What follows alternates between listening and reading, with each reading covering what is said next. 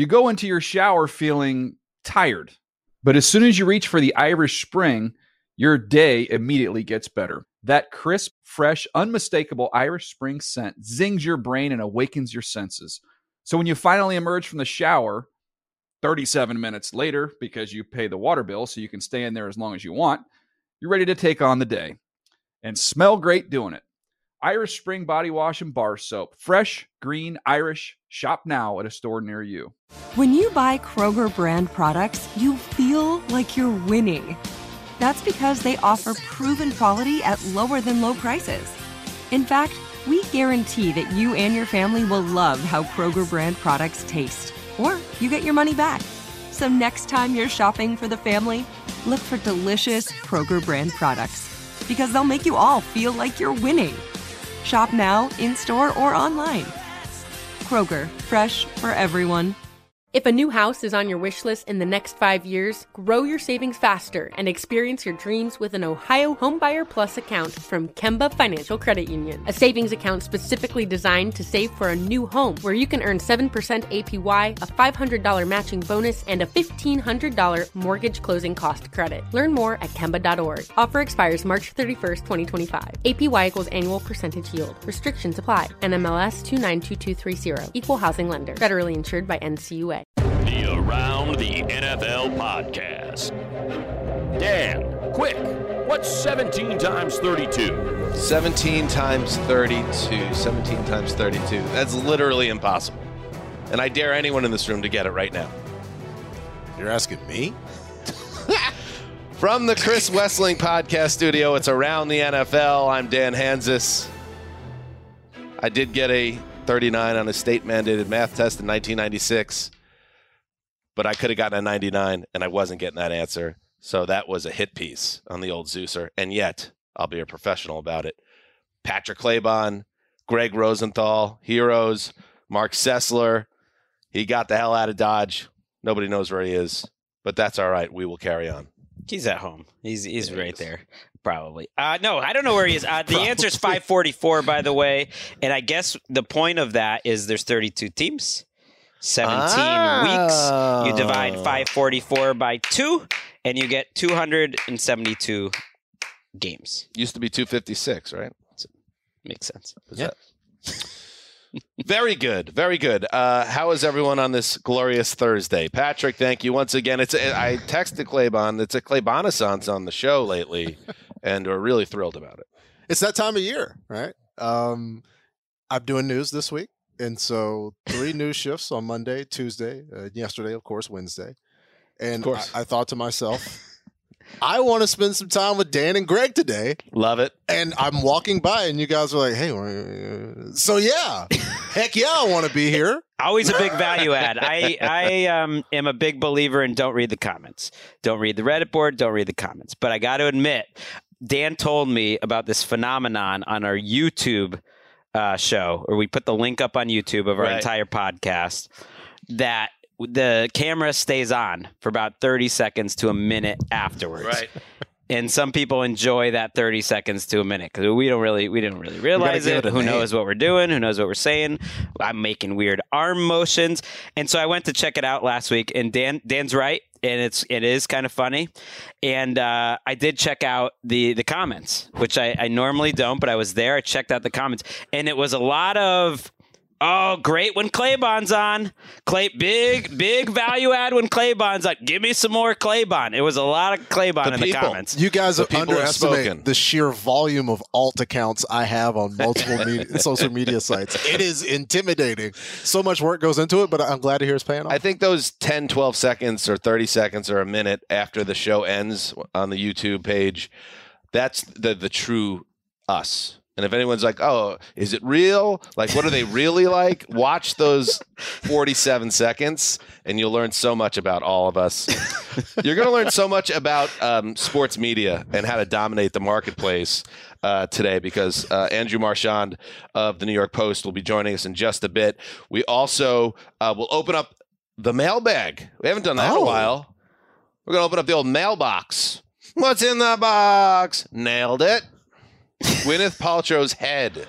Oh, spoiler alert. Spoiler alert. Well, no, you don't even know what the movie is. Well, now you do. I mean, I do. In theory, you do, but I'm saying it couldn't spoil it. Well, let's ask the kids. Maybe you were talking about... Let's ask the kids behind the glass. Graver, what film is David Fincher's Seven. All right. Well, now you ruined it. Oops. Well, and then behind you is Stapleton, a young woman in her 20s. Like it could have been Pride and Prejudice or something like that. Stapleton doesn't know who Don Henley is or the Eagles. So it's like you never know what the kids are up to, what they're plugged in on. But there's a lot of things that Stapleton knows that I don't. Yeah. So I guess there's a give and a take. Sliding Doors. Maybe it was Sliding Doors. I've never seen that movie, but I've referenced it roughly 7,000 times. All right, let's get going here. Before we open up the mailbag, before Andrew joins the show, let's get caught up on the news. What?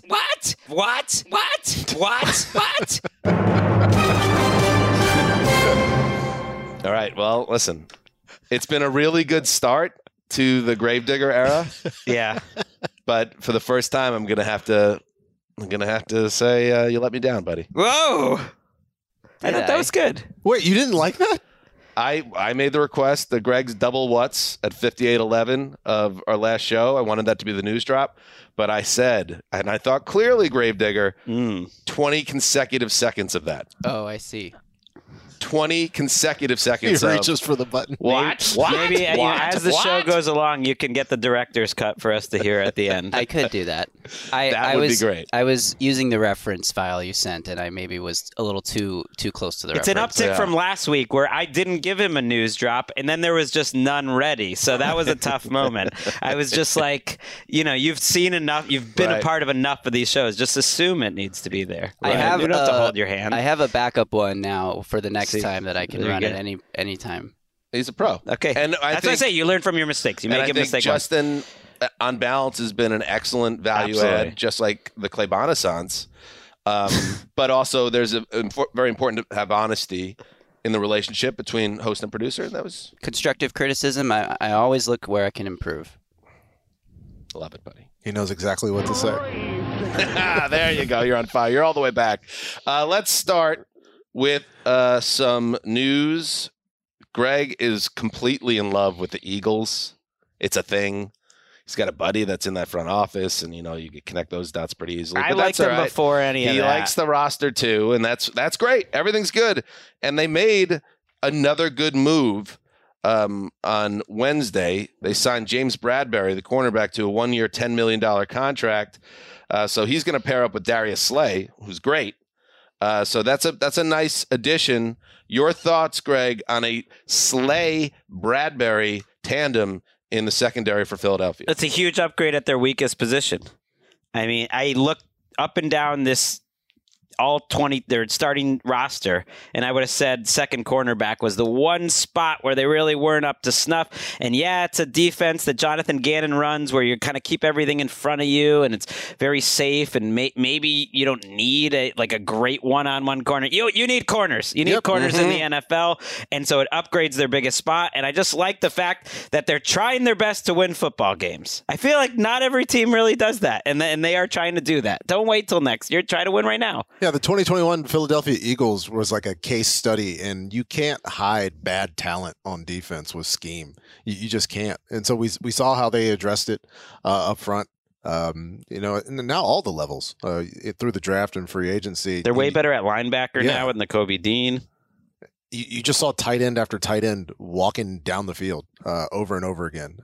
Just real issues in coverage. And I think Nakobe Dean, and we said it after the draft, even if let's say he did have surgery and he's playing with one arm, it would be an upgrade over what they had up the middle last year. So yeah, a lot to feel great about.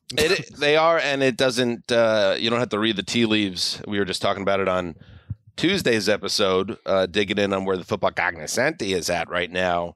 And there's going to be a lot of people picking the Eagles to win that division, the NFC East. Are they actually a better team than the Cowboys? It's very close, I think. I think they're neck and neck, and I think there's a clear dividing line. It would stun me if the Commanders or the Giants win that division, but I think it feels like a toss-up right now in the East. Here we are on, May 19th, Thursday. The Cowboys' best players are better than the Eagles' best players. They have a better quarterback. They have better top-tier talent for the most part. A.J. Brown and Devontae Smith, though, is a nice receiver duo. That now matches up with what Dallas has. But, they don't... Tyron Smith, there's a lot of great players. Micah Parsons, DeMarcus Lawrence. There's a lot of great players. But to me, the Eagles, and maybe it's because I'm doing this projected starter series, they're a better team. They're deep on both lines. I love that.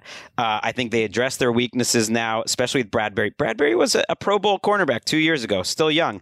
I think their receiver position was a problem a year ago. Now that's deep. Quez Watkins is like a 3. That makes more sense. I think they're a better team. I think they're a really good team, and that their ceiling is extremely high. It's just as high as the Cowboys. And I think, to me, they're a safer team because they're deeper. They could withstand some injuries. Yeah, you can make an easy case, right, that Philly got much better in the offseason and Dallas got worse. It's hard to make the case that Dallas got better this offseason. And yeah, with the rest of the division, I would be paralyzed in fear and kind of in the fetal position if the Giants or the Commanders won the division. I would be questioning my understanding. You'd be in the fetal position. Yeah, clearly none of this makes sense. I mean, the Bengals came within one stop of winning the Super Bowl. So pro football and sports does tend to surprise us.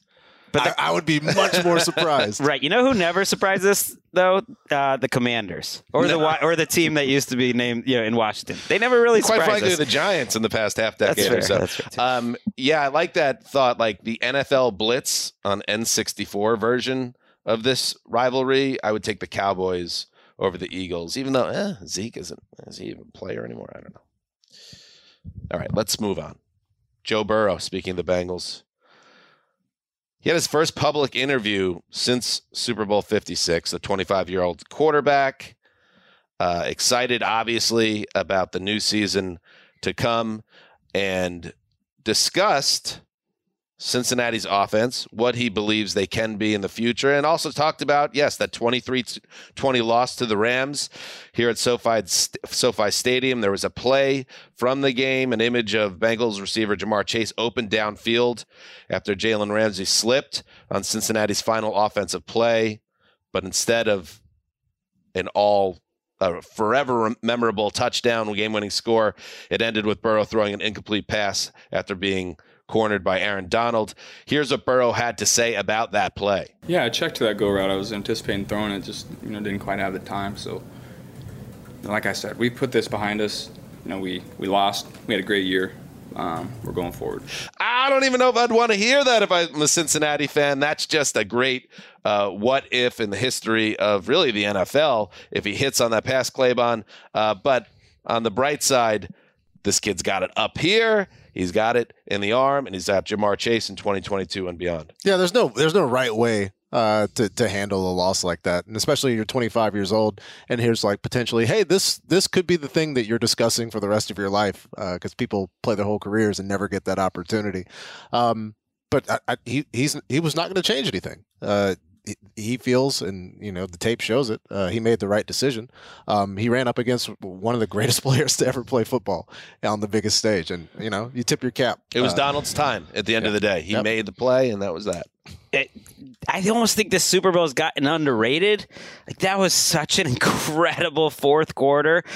So many different things happen, and for it all to come down to one play where it really went to who the Bengals were as a team, that they were just going to go for it. Remember, that was 4th and 1? Mm-hmm. They had 2nd and 1.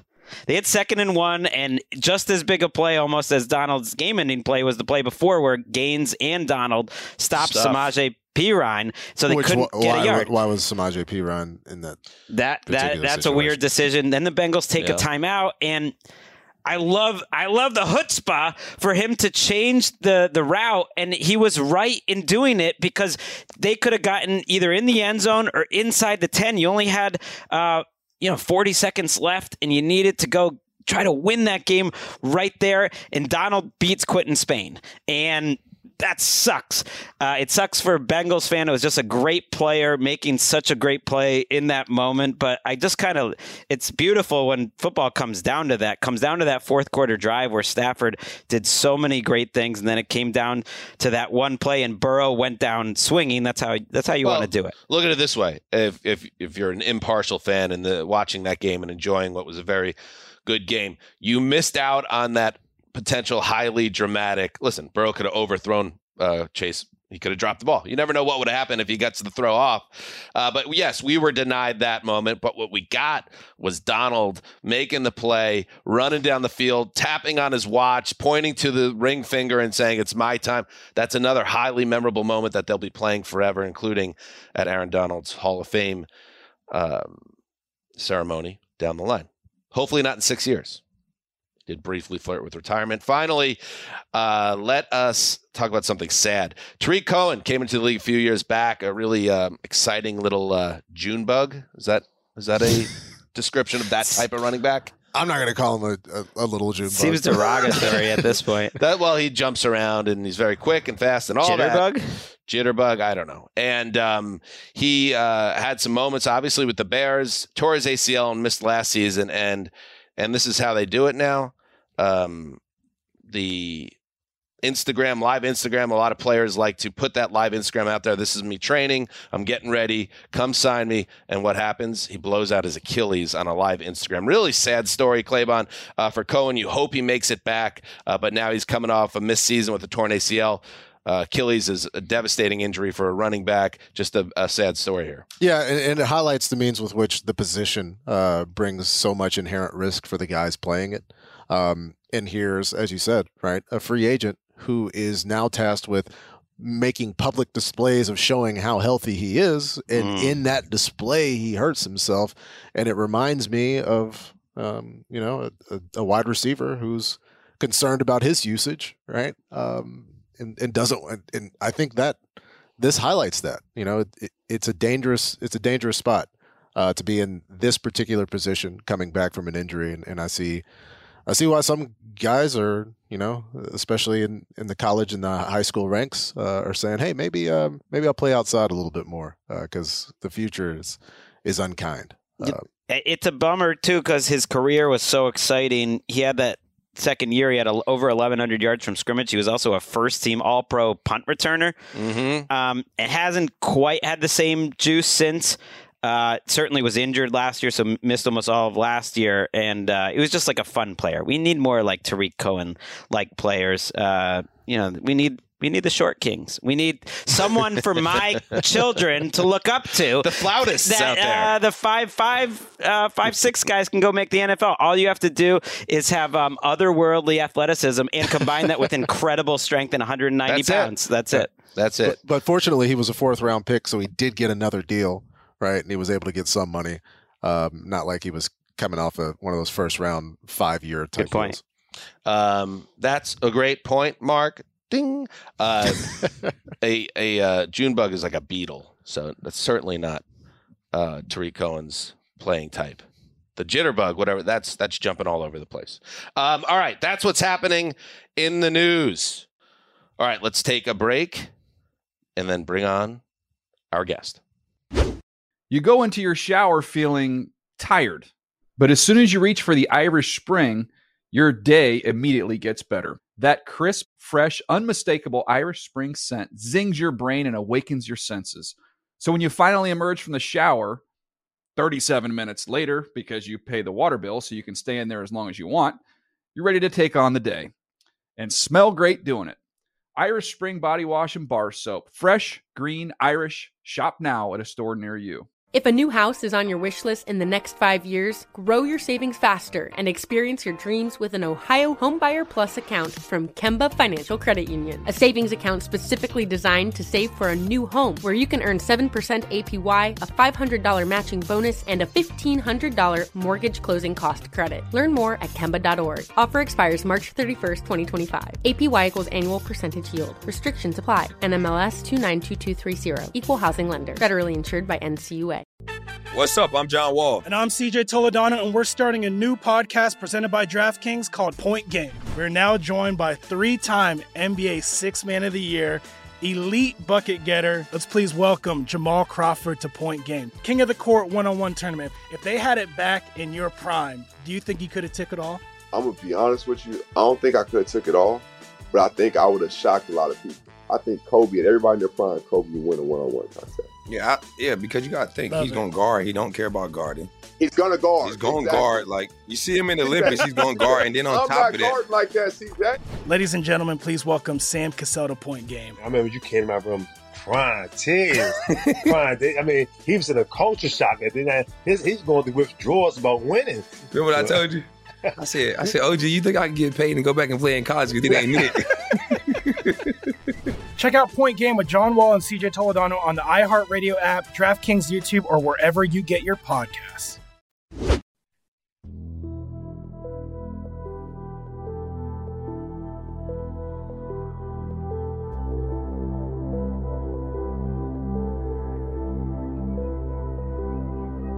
Welcome back. What the moon landing was to the USSR in 1969, what Nirvana was to hair metal in 91, what Tony Romo was to NFL analysts in 2017, that is what the New York Post's Andrew Marchand is to sports media reporters in 2022. Whoa. And now he joins us once again on Around the NFL. What's up, buddy? Wow, thank you. That's quite the introduction. I very much appreciate it.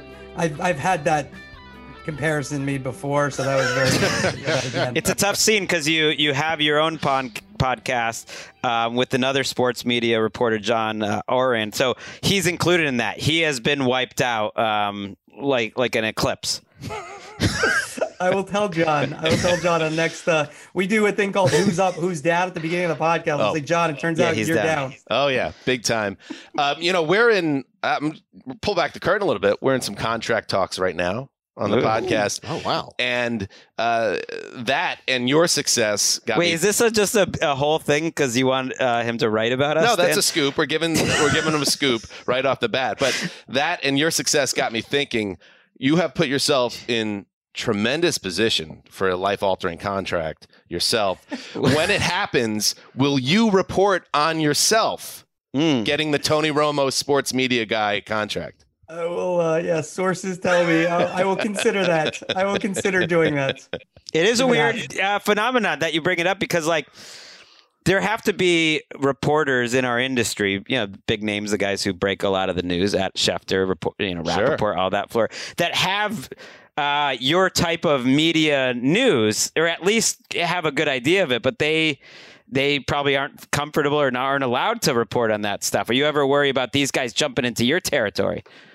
Well, it's interesting you say that because when you're talking about Tom Brady and Sean McVay and the other Troy Aikmans of the world, you kind of, those are definitely Schefter actually was the first one to say McVay wasn't going to go to Amazon and he's going to coach. And my wife was like, "Why didn't you have that?" And I said, "Oh, she doesn't know anything about it." She said, "Why?"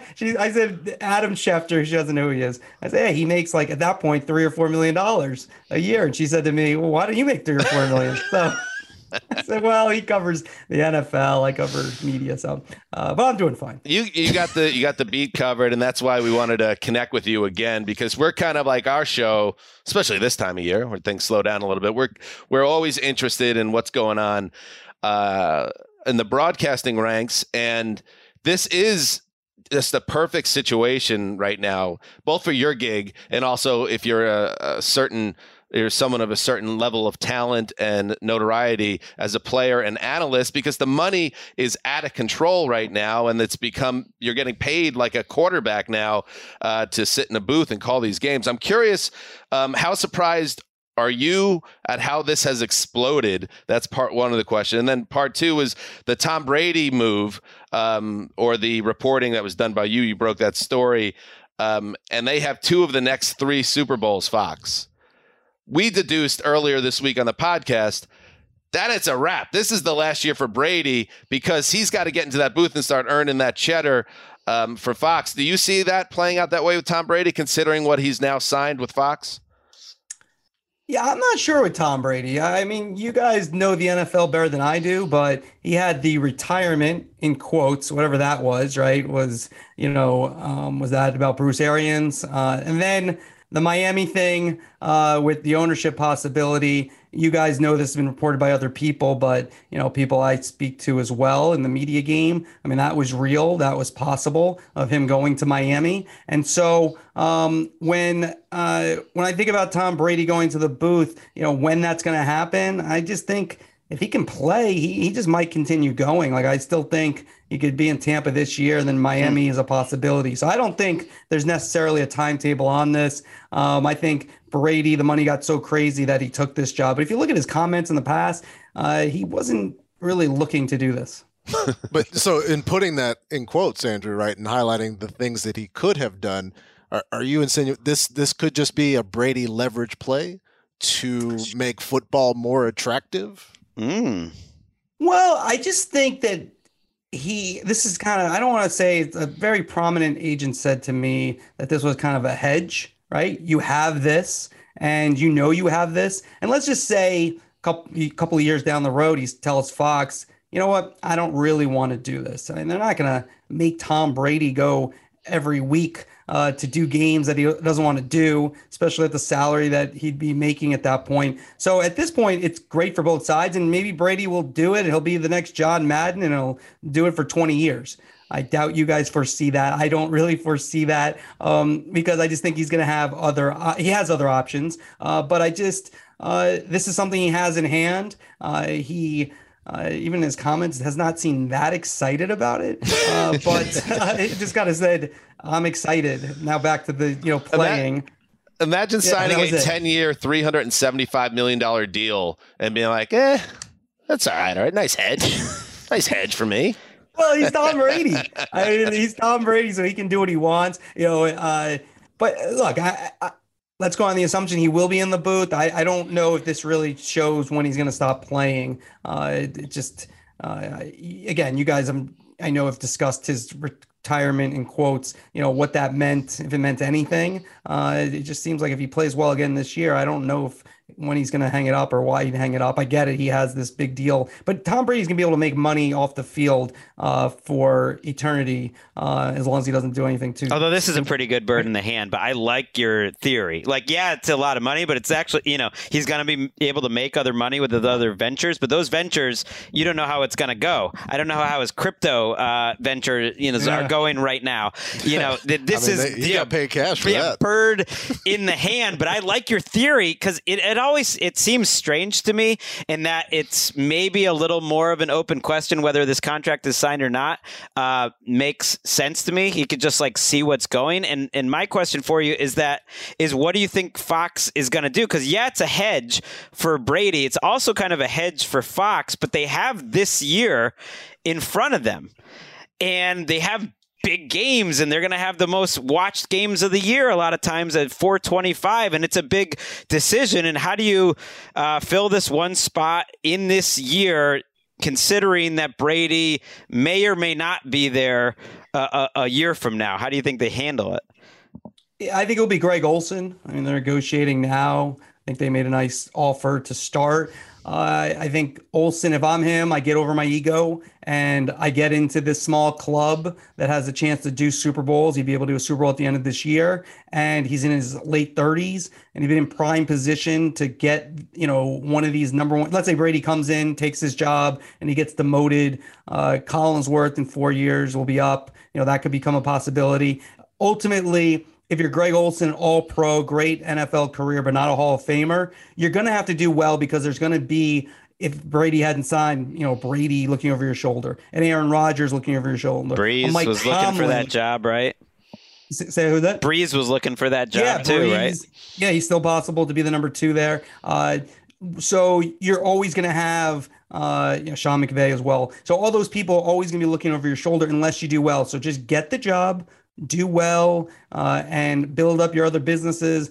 And, you can be in that small group with these openings and where the checks are. Maybe you're not going to get the Brady money. You're not going to get the Romo money maybe in the near term, but can you get to 8 figures at some point in the near future? Yeah, I think that's very possible if you're Greg Olsen, if everyone thinks you're great. Right, plus he likes it. I mean, that's it comes across on the broadcast. He likes it, and you don't get that with everyone, and I don't know if you'll get that with Brady, and to me, that's why I'm more excited to listen to Greg Olsen than I would listen to Tom Brady. And I don't think you got that with Drew Brees either. I was curious what you think about, Andrew, how that played out with NBC. One and done there, and he left his options open in a cryptic tweet that he sent out that had everybody going nuts.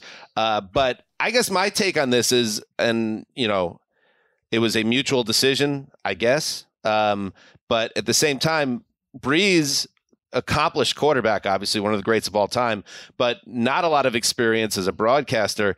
Did NBC believe that they could mold him and bring him along, as it were, or was Brees just not into it and NBC didn't want to be in business with him anymore?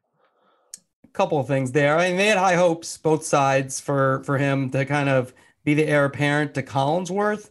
And he, first off, didn't like doing studio. Studio's just different. It's just more of I think from his point of view, kind of a fan view, where you're just kind of talking and having opinions. And he said publicly, he was on the Dan Patrick Show, he liked doing games better. I think if he wants to do games, he should jump back in the booth. And even though Fox is not going to offer him big money to do those games, because if you think about it, Drew Brees takes the year off, doesn't do the NFL, his just stock is going to go down. Like, he's not going to get offered, most likely. I think it's hard to believe he would be ever offered the number one job at any of these places if they open down the road. New quarterbacks will retire. He had a year that is looked upon, even though it was really only one bad playoff game, looked upon as not good. Kind of, again, another guy who kind of gets a little bit of too bad of a rap is Jason Witten, but kind of like that. And so if he wants to do this, he needs to get back in the booth. And the reason, it didn't work out with NBC. Yeah, there's some things behind the scenes, but ultimately, there's not. Come on, spicy. Come on, what's that? Well, look, there is some feeling. Brees wasn't especially into the studio part of it. And then I think there was real disappointment on that Raider Bengal game where, there was a feeling, and, people who've been in TV for a long time know that those spotlight games, when you're first going to go on, there's going to be a big opinion on you one way or the other. And you could be neutral, but he really had a poor game. And that was, that they put their neck on the line. And so they didn't like looking bad in that situation. And they don't really have, and ultimately though, they just don't really have what he wants to do, which is what I've been told, NFL games. So it just doesn't really work. When they signed Brees up, there was the negotiations for the new contracts hadn't happened yet. And NBC, there was some hope that they'd have two packages, and that would have opened up one for Brees to be a weekly guy, and that didn't happen. And so he wanted Amazon, and Al Michaels didn't want him, and so he didn't end up there. This and is good. So here we good are. stuff. There's multiple levels to the marketing of Drew Brees. Andrew, our producer behind the glass, Gravedigger, is a Titans fan. Gravedigger, does that feel good to you that Ryan Tannehill didn't have the worst one-and-done performance in the playoffs this year? That was actually Drew Brees? That is pretty impressive because he had a pretty poor one-and-done performance. Sure, yeah. Do we want to, before we say goodbye to Andrew, do we want to ask about this Dan Orlovsky situation that's going on? Him getting moved up at ESPN. Another breaking story from Marchand on Wednesday that Dan Orlovsky will join Steve Levy and Louis Riddick Jr. on ESPN's number 2 NFL TV booth, and that's notable for ESPN. Well, look, it's really good for Orlovsky because listen to the quarterbacks we're talking about: Tom Brady, Drew Brees, Tony Romo, Troy Aikman. Besides Romo, those are Hall of Famers. Romo, is an all-timer in a lot of respects in terms of had a great career. Dan Orlovsky is best known for running out of the back of the end zone during his 11-year career. Rough. So he's in his late 30s and he's already in an NFL booth. Again, it's only 3 games this year. It'll be 5 next year, but we talk about what we're talking about with Brees is putting yourself in position for the future. If he does well, down the road, if he builds up his name even more so, could he be a number 1 at some point? Yeah, I mean, you have to be in that booth to be considered. You look at Chris Collinsworth's career. He was a pretty good receiver, but not a Hall of Famer. And he built up. He was further down the depth chart when he first started. I think NBC was where he first started, and then he just kept moving up, and now he's a $12.5 million a year analyst, which in this day and age is cheap, but is still pretty good money for 6 months a year. Did you know before Dan? I think we learned together. Oh, okay. No, I don't know. I don't know if I knew before Dan. I knew things were going on. I knew Fox was interested. He could have gone to Fox for 5 day a week, NFL centered show, and then do some lower level games there. And that helped him with ESPN to get that role that Greasy basically vacated when he went to be the quarterback's coach for the 49ers. What are your thoughts on Levy? I'm really not a Levy fan in the NFL booth. I like him better as a host than as a play-by-player. I think ESPN has made this mistake a number of times, is this they put more guys who are better in studio, haven't had the reps on play-by-play into these big positions. Well, he's a hockey guy.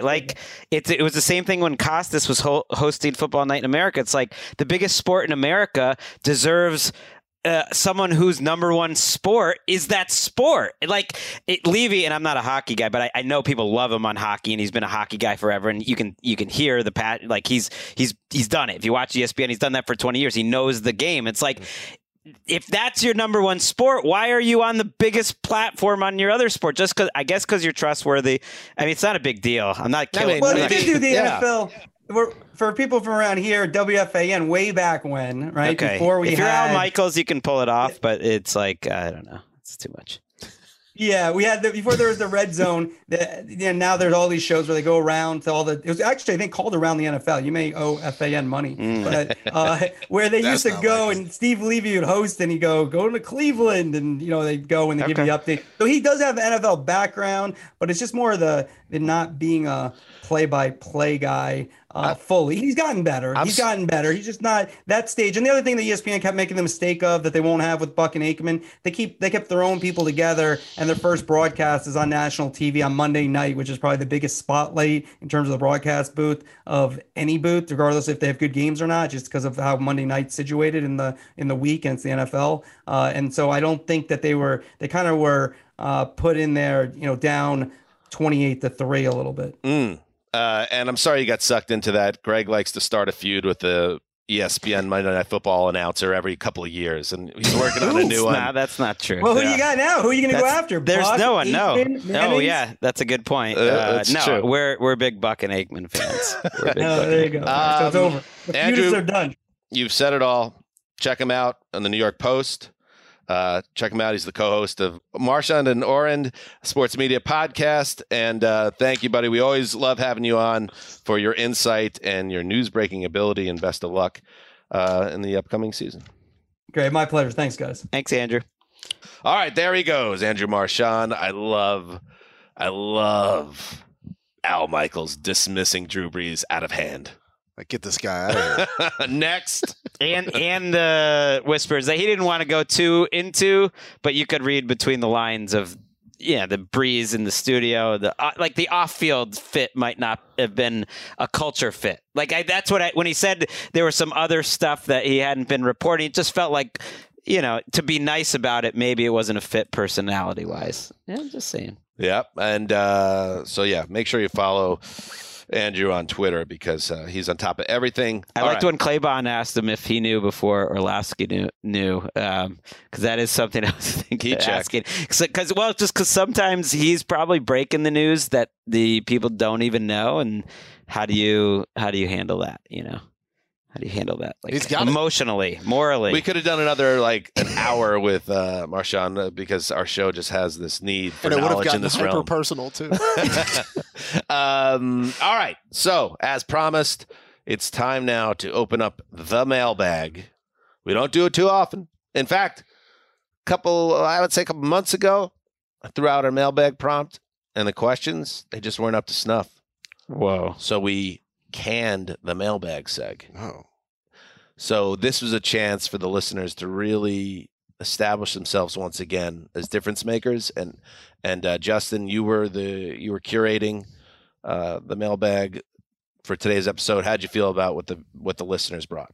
There was some good stuff. There was a lot of very team specific stuff that's I'm going to ask about my team. That's I don't know how much we're going to get into that. Right? Why not? Well, because whatever. That's the mailbag is a great time to sort of hit some teams and topics we wouldn't normally. So we'll just hit saying some. for the future. For sure, we'll hit some. It's like we haven't had a lot of trying to think of a team here. Throw a team out. Jaguars talk. Let's start with the Jaguars. All right, there you go. That's why it's a mailbag, baby. All right. First question. Do you think Trevor Lawrence will have a glow-up in year 2? With Doug P. at the helm, I think they'll be better, but that wide receiver core is bad. Is Christian Kirk really the answer? Bonus question. Will Greg Rosenthal release that emo ep? Emo revival is very hot right now. We were never an emo band. We were...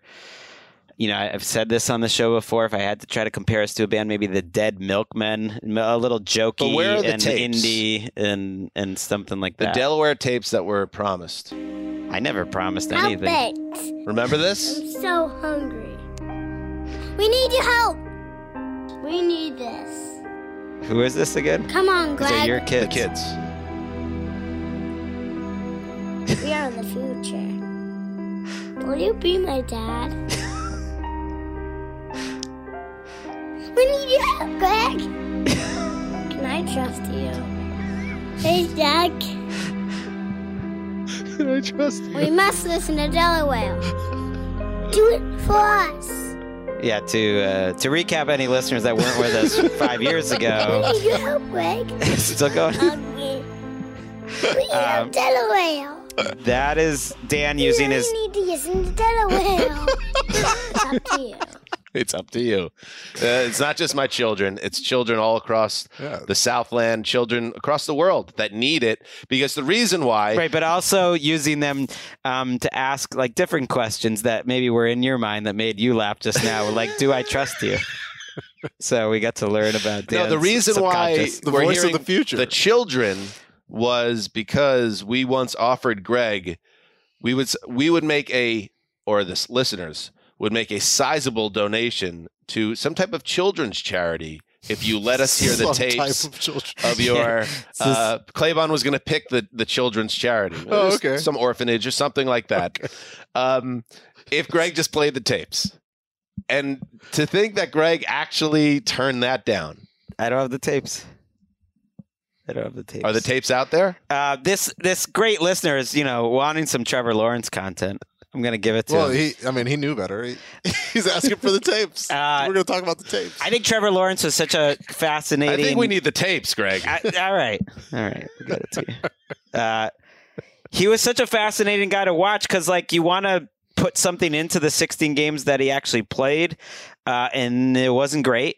I think what he was as a rookie, you saw the timing, the flashes, the good stuff, and it felt like as the season went along, he was just trying to not make mistakes. He was just trying to not blow things, and I think that made sense on that team. He was trying to make his touchdown interception ratio not totally fall apart, and he was a little hesitant. So I'm very optimistic that he's going to be way better. It reminds me a little bit of what the Patriots did in the last offseason. Yeah, they didn't get the greatest group of players around Mac Jones, but they went from league worst to somewhere in the lower middle of the pack. And I think that's kind of what the Jaguars did. Replaced Josh McDaniels with Matt Patricia. But we'll talk about that on another show. No, I'm saying that's what they did in 2021 when they spent all that money. Got it. And in this case, you're playing league worst coaching too with another middle maybe of the pack coach. And so that's going to help him so much that I'm very optimistic. Having your head coach not be on a 1-year mission to be an unmitigated asshole to everybody he sees in the world. I thought I've said this on the show. I'm very bullish on the Jaguars improving this season. I'm bullish on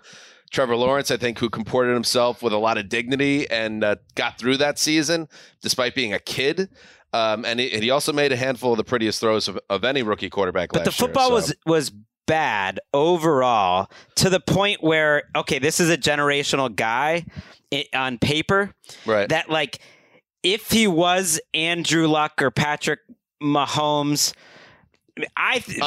wouldn't we have seen it a little more? Little more. It's a generational bad coach and a bad environment he was in. It's almost like I see what you're saying. It's fair that maybe we should have seen more. Like Peyton Manning threw 28 touchdowns, 28 interceptions his rookie year, but he also threw 27 touchdowns and had some great drives as the season went along down the stretch of games. Maybe we didn't see enough. My point is, like, what's fair for expectations? Like, if Trevor Lawrence is a league average starter this year, I think you got to be really happy if you're the Jaguars. That's a big step up. That said, if you had gone into like when he was drafted, he's going to be a league average starter after 2 years. Well, that is lower than like what we saw out of Kyler Murray or some of these other guys that have come out guns blazing. That might be lower than Mac Jones is this year. So it's just tricky to where you put that expectations where people are going to actually be happy.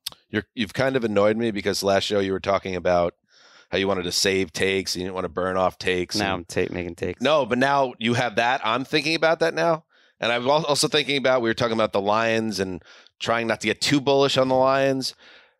I'm going to do the same thing with the Jaguars. By the time September comes around, I'm going to have that team as 13-4 or whatever. Oh, wow. And it's going to be ridiculous. You're high on him, which makes total sense. The Draftniks all would take him number one, not even thinking again, and that makes total sense. All right, before we jump into another question, let's take a quick, responsible break. You go into your shower feeling tired, but as soon as you reach for the Irish Spring, your day immediately gets better. That crisp, fresh, unmistakable Irish Spring scent zings your brain and awakens your senses. So when you finally emerge from the shower, 37 minutes later, because you pay the water bill so you can stay in there as long as you want, you're ready to take on the day and smell great doing it. Irish Spring Body Wash and Bar Soap. Fresh, green, Irish. Shop now at a store near you. If a new house is on your wish list in the next 5 years, grow your savings faster and experience your dreams with an Ohio Homebuyer Plus account from Kemba Financial Credit Union. A savings account specifically designed to save for a new home where you can earn 7% APY, a $500 matching bonus, and a $1,500 mortgage closing cost credit. Learn more at Kemba.org. Offer expires March 31st, 2025. APY equals annual percentage yield. Restrictions apply. NMLS 292230. Equal housing lender. Federally insured by NCUA. What's up? I'm John Wall. And I'm CJ Toledano, and we're starting a new podcast presented by DraftKings called Point Game. We're now joined by three-time NBA Sixth Man of the Year, elite bucket getter. Let's please welcome Jamal Crawford to Point Game. King of the Court one-on-one tournament. If they had it back in your prime, do you think you could have took it all? I'm going to be honest with you. I don't think I could have took it all, but I think I would have shocked a lot of people. I think Kobe and everybody in their prime, Kobe would win a one-on-one contest. Yeah, because you got to think, he's going to guard. He don't care about guarding. He's going to guard. He's going to guard. Like, you see him in the Olympics, he's going to guard. And then on top of that. I'm not guarding like that, CJ. Ladies and gentlemen, please welcome Sam Cassell to Point Game. I remember you came out from prime 10. I mean, he was in a culture shock. And then he's going through withdrawals about winning. Remember what I told you? I said, OG, you think I can get paid and go back and play in college because it ain't it? Check out Point Game with John Wall and CJ Toledano on the iHeartRadio app, DraftKings YouTube, or wherever you get your podcasts. All right, what else we got? All right, moving on.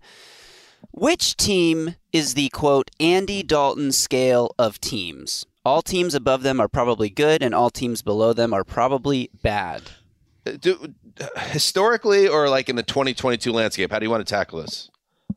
At first blush, I'm thinking historically, and I don't know if it's because I heard it from the voice of one Justin Graver, but I'm just going to say the Tennessee Titans. Oh, a traditionally good team. You know that hurts him too. Yeah, it's tough over the years. Yeah, but what about hard. this year? This year, that's even true. It feels kind of true this year. Now that when you asked, I'm thinking more about this year because that was what the scale was. It sort of moved up and down based on the year. For this year, I would go Vikings, which actually isn't a bad answer for the last 10 to 15 years. They feel very much like they're going to be stuck in the middle no matter what. I got another option in the other conference, the Raiders. Okay. They're kind of like if you're right now the Raiders. Like right now, the last couple of years, if you're on this side, not the last 20 years, certainly they've been terrible. Right. But in this year, I'm talking about the recent NFL. If there's an all-time Dalton scale team, I don't know, that might be a little too broad to really drill down on. This year though, I think the Raiders are a great answer. I even felt they were kind of like that last year. Really, like Chargers, you should have probably won that game. All right, what else we got? All right, moving on. This is a more fun one.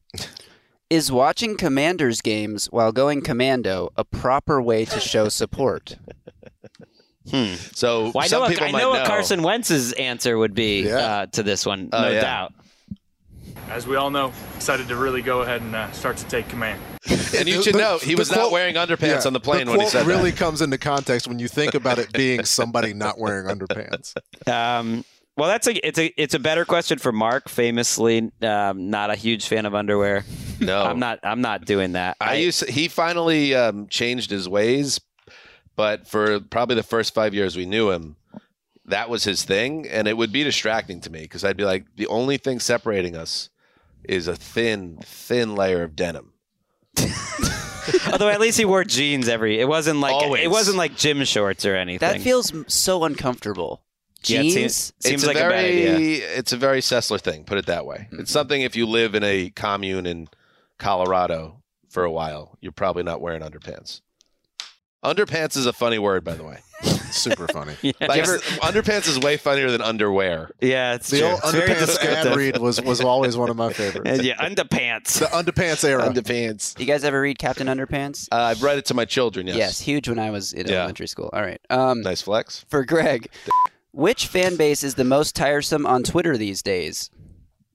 I would say the Bears. I have a theory. When you're a once proud franchise that has a quarterback problem or hasn't had a quarterback in a while. Now, Fields I like, but especially under Trubisky, they were a tough situation. So I'm going to go Bears right now because it's like the once proud franchise that like doesn't want to believe they are where they are right now. Okay. Good answer. What do you got, Claybon? I mean, everybody's equally annoying. You've got these annoying people in all of these fan bases, and they all have their particular trials and tribulations. But there's just more of them in like the Patriots or the Bears or the Giants. Yeah, I will say that. Yeah, in fact, you've convinced me, Greg. Patriots fans are the absolute worst. Yeah, that's the safe answer. This new, I talked about it on Tuesday's show, this new breed of vocal Browns fans, very much on my radar. Oh yeah.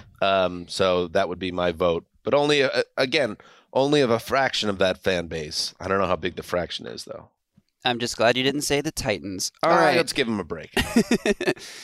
Who is the anti-team of ATL? Not necessarily the team you all collectively dislike, but the team you all collectively feel the most meh about. Well, Wes used to talk about the Bermuda Triangle of NFL coverage that we fell into, and he did a good job pumping up those AFC and NFC South teams. That would be my first. Right, he would say the Panthers, the Texans, and the maybe. The Commanders over the years in their different iterations has definitely been the team I was the most anti because of the way that they were run from the top down. And that really hasn't changed because of just what's been going on off the field for 2 decades. And it kind of shows up on the field, too. But that's like active animosity, though. Right, we're that's looking true. for, like, but let's say an anti-team of ATL. I guess if it's ambivalence, I feel like the Falcons slip under the radar. I've tried to like stick up for them over the years, but yeah, the Falcons. Yeah, Houston would be my vote. What else? All right, this one I'm going to pose as an either-or question. So answer one of the two. And by the way, I would say this. One thing that I personally... You got to go, Patrick? Yeah, I got it. All right, Patrick's Claybon, we knew he had news coverage. This is actually... is there something breaking? There's no breaking. It's a scheduled hit, so tell him no. This has been really your move, actually, on the Around the NFL podcast. Yeah, this is a throwback we're move. Getting back to tradition. He would have to run downstairs, you remember, from our old studio down to the news desk. Like those children, Claybon. those unnamed children asking, can we trust you, Greg? No one asks that. The news acumen, and we could trust what comes out of Patrick Claybon's mouth. Appreciate you guys. When he's behind the camera. Or Thanks, in front Patrick. Of it. Thank you, guys. There you, buddy. There you go, buddy. All right.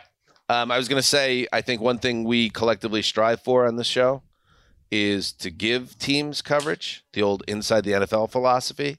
So the fact that we highlighted, for instance, Houston and Atlanta, maybe that's a goal for us, Greg, to maybe give them a little more shine. But teams also... Houston, since Watson trade, has been about as off the radar as an NFL team can be. I was going to say teams kind of earn being ignored on this podcast typically, either through irrelevance or just being boring.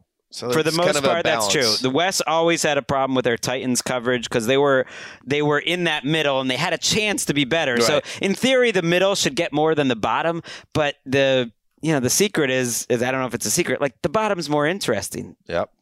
There's more going on. Yep. All right. Which 2021 playoff team is most likely to miss the playoffs, this is or a question. Okay. which below 500 team is most likely to make the playoffs? Okay, I Right, got to so refresh obviously- myself and think about who was in the postseason a year ago. I mean, it's got to be the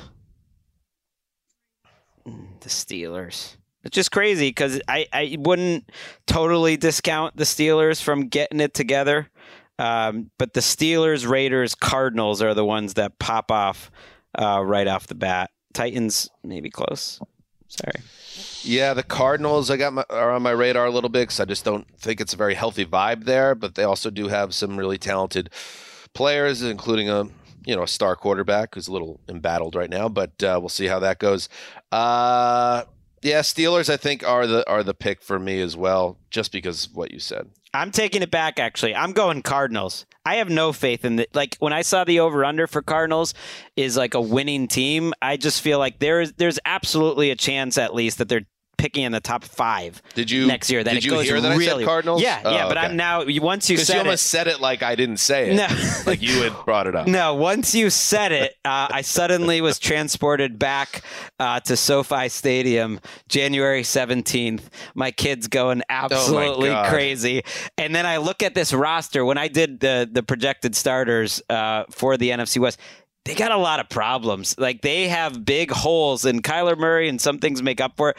I feel like they could be back in the playoffs, but there's a scenario where they're 4-13 and they're just terrible. And I don't know if I can say that about almost any other team. And the whole thing gets blown up. Right, where there's about any other team in the play that made the playoffs. Our friend of the show. Sorry, Arizona. And my longtime friend, Jason Zumwalt. I sat in the second to top row of the upper deck watching the Rams obliterate the Cardinals.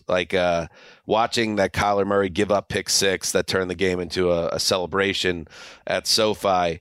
And then I just realized that, again, Jason Zumwalt, Arizona sports fan, got excited for a Game 7 between the Suns and Mavericks that turned into the definitive Game 7 trouncing that we've ever seen. I didn't know this, that Gravedigger, by the way, is a Dallas native and is a big Mavericks fan. He's wearing a Mavericks t-shirt. So Zumwalt, in the span of a couple of months, was at the playoff game where the Cardinals organization went up in flames. And then a Game 7, all Game 7s will be judged by that in terms of no-shows. That I always say, like, some blowouts are entertaining. Seahawks, Broncos in the Super Bowl, it was entertaining for most of it because you were just like, I can't believe this is happening. And I feel like that Suns game was like that, just as a study of like human nature. To see them score 27 points in the first, and the way the crowd was falling apart, I don't know. It just, I'm with you. Let's do a couple more. What do you got? I got 2 more. This one is a little more thoughtful.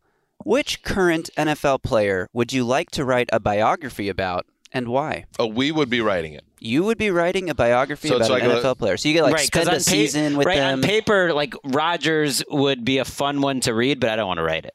I don't want to spend... hang out with them. Yeah, you probably see things that you could never unsee. I don't want to see it. All right, I got 2. Yeah, because it kind of goes with, like, who do I want to hang out with? Who would be fun? 2 very different books. The first is Lamar Jackson. It's a little early to write about it, but spending a season with him, I just think he's an interesting guy. We don't know a lot about him. This season in particular is interesting. At some point, a Lamar one I think would be fun. Maybe it's a little early. The other one is a totally different type of book, which would be a Dan Campbell book. Just think he's been around. He's been a player. He's been an assistant coach. He's been around. This isn't so much a biography as maybe a season in life, the type of books that Paul Zimmerman used to write following Weeb Eubank around. Like, I would be into like a Dan Camp, because I think he's an intelligent guy too, and you kind of think of him as a meathead. I think there's a lot going on there. That's a good one. I like that. And I guess we'll get a little bit of that with Hard Knocks. Yeah, Mike Tomlin would be kind of interesting to learn about. Yeah. Like, what makes him tick? Like, what's his deal? Like, how does he feel about things? I'd love to find out the Steelers are some great books back in the day, and that culture and the organization. Absolutely. And he's been at the center of the AFC for a long time. Just a lot of stories there. I'll go with Tomlin, but I feel like one's going to pop in my head.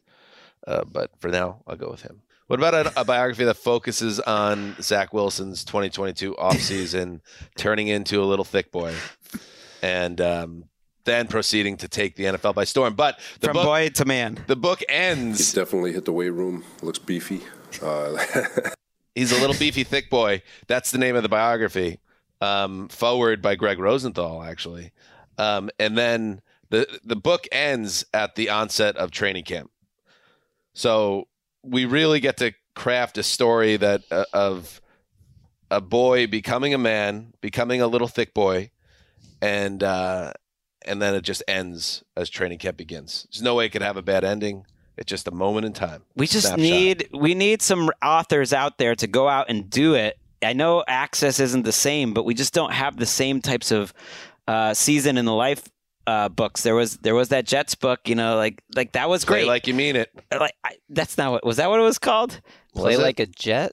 No. Oh, Play Like You Mean It was the Rex Ryan biography that I read and wrote about for this website years ago. We're thinking Collision Low Crossers. Books like that, like a season in the life, like actually getting an actual feel. You don't get those anymore. All right, is that it? Was there any others? I got one more as we head into the off season, the meat of it, really. What is the most tiresome off season trope? Oh, so many to choose from. I think best shape of my life is always the go-to, the standard bearer for me. Also, the trope, I'm playing everything is slowed down for the second-year quarterback. Ahead of schedule in terms of injuries. Ahead of schedule is a great one. But I really do like, for instance, speaking of my little thick boy, that storyline, you're going to read a lot of notebooks leads in August about how all the second-year quarterbacks, including Zach Wilson, everything's just opened up for me this year. I'm seeing the field in a way that I wasn't seeing as a rookie.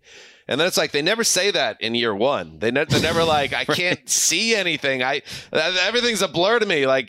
But then you come 8 months later and you're like, last year, what a joke. I shouldn't have even been on the field. But this year, different.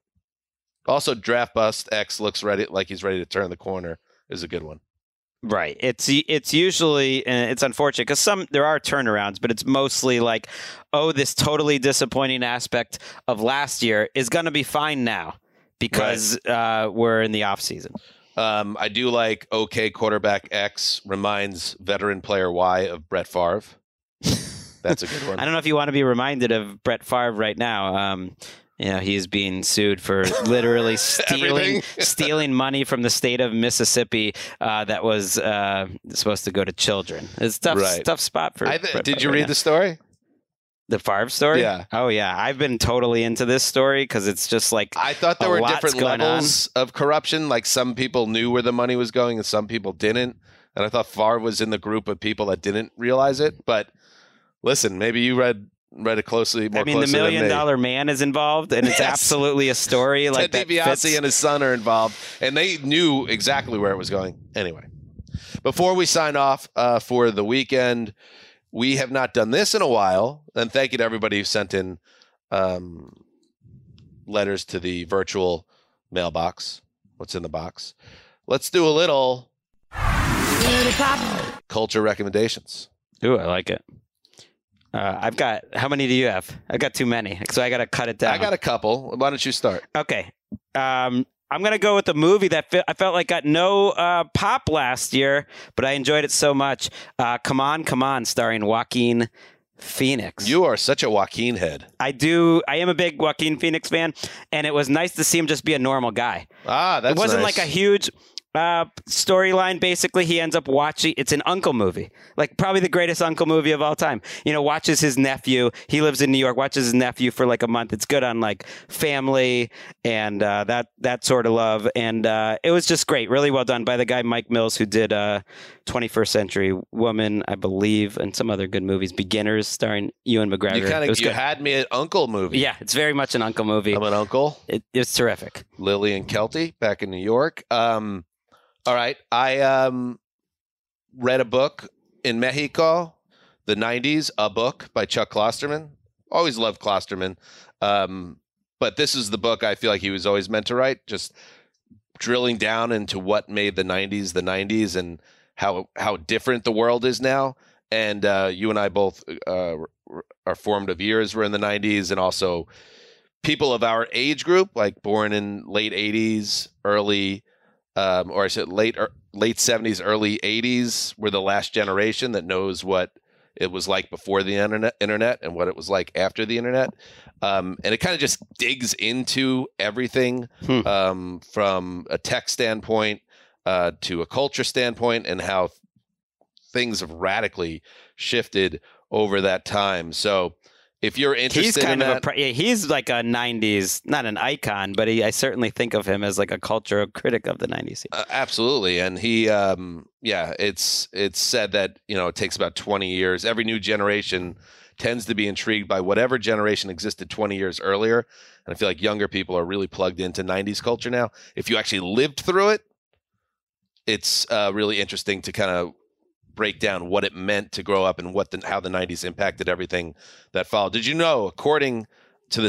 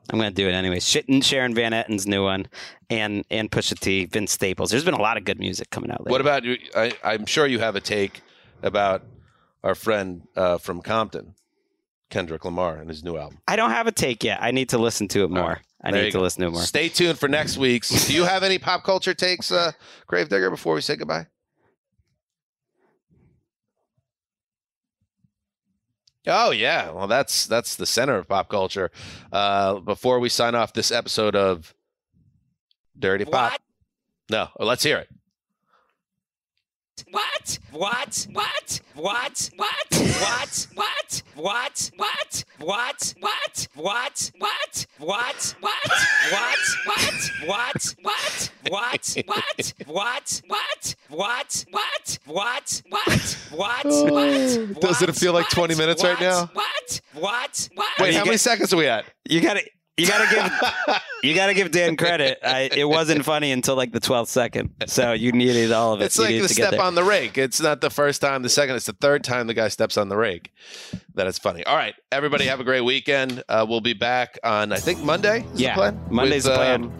With the show. So enjoy the weekend. Be careful out there. Love yourself. Heed the call.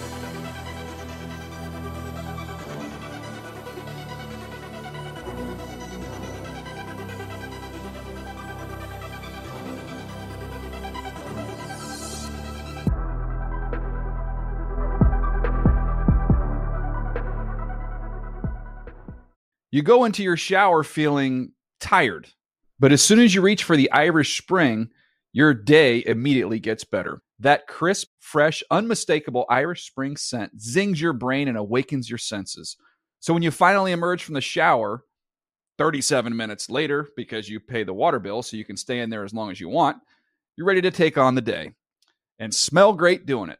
Irish Spring Body Wash and Bar Soap. Fresh, green, Irish. Shop now at a store near you. If a new house is on your wish list in the next 5 years, grow your savings faster and experience your dreams with an Ohio Homebuyer Plus account from Kemba Financial Credit Union. A savings account specifically designed to save for a new home where you can earn 7% APY, a $500 matching bonus, and a $1,500 mortgage closing cost credit. Learn more at Kemba.org. Offer expires March 31st, 2025. APY equals annual percentage yield. Restrictions apply. NMLS 292230. Equal housing lender. Federally insured by NCUA.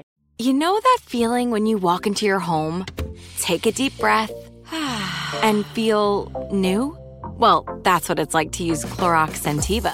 Because Clorox Scentiva smells like coconut, cleans like Clorox, and feels like energy. It'll elevate any cleaning routine to not just clean, but also make every room smell like a tropical coconut getaway. Discover how Clorox Scentiva's powerful clean and refreshing scents can transform your space. Get yours in coconut or other fabulous scents at a nearby retail store.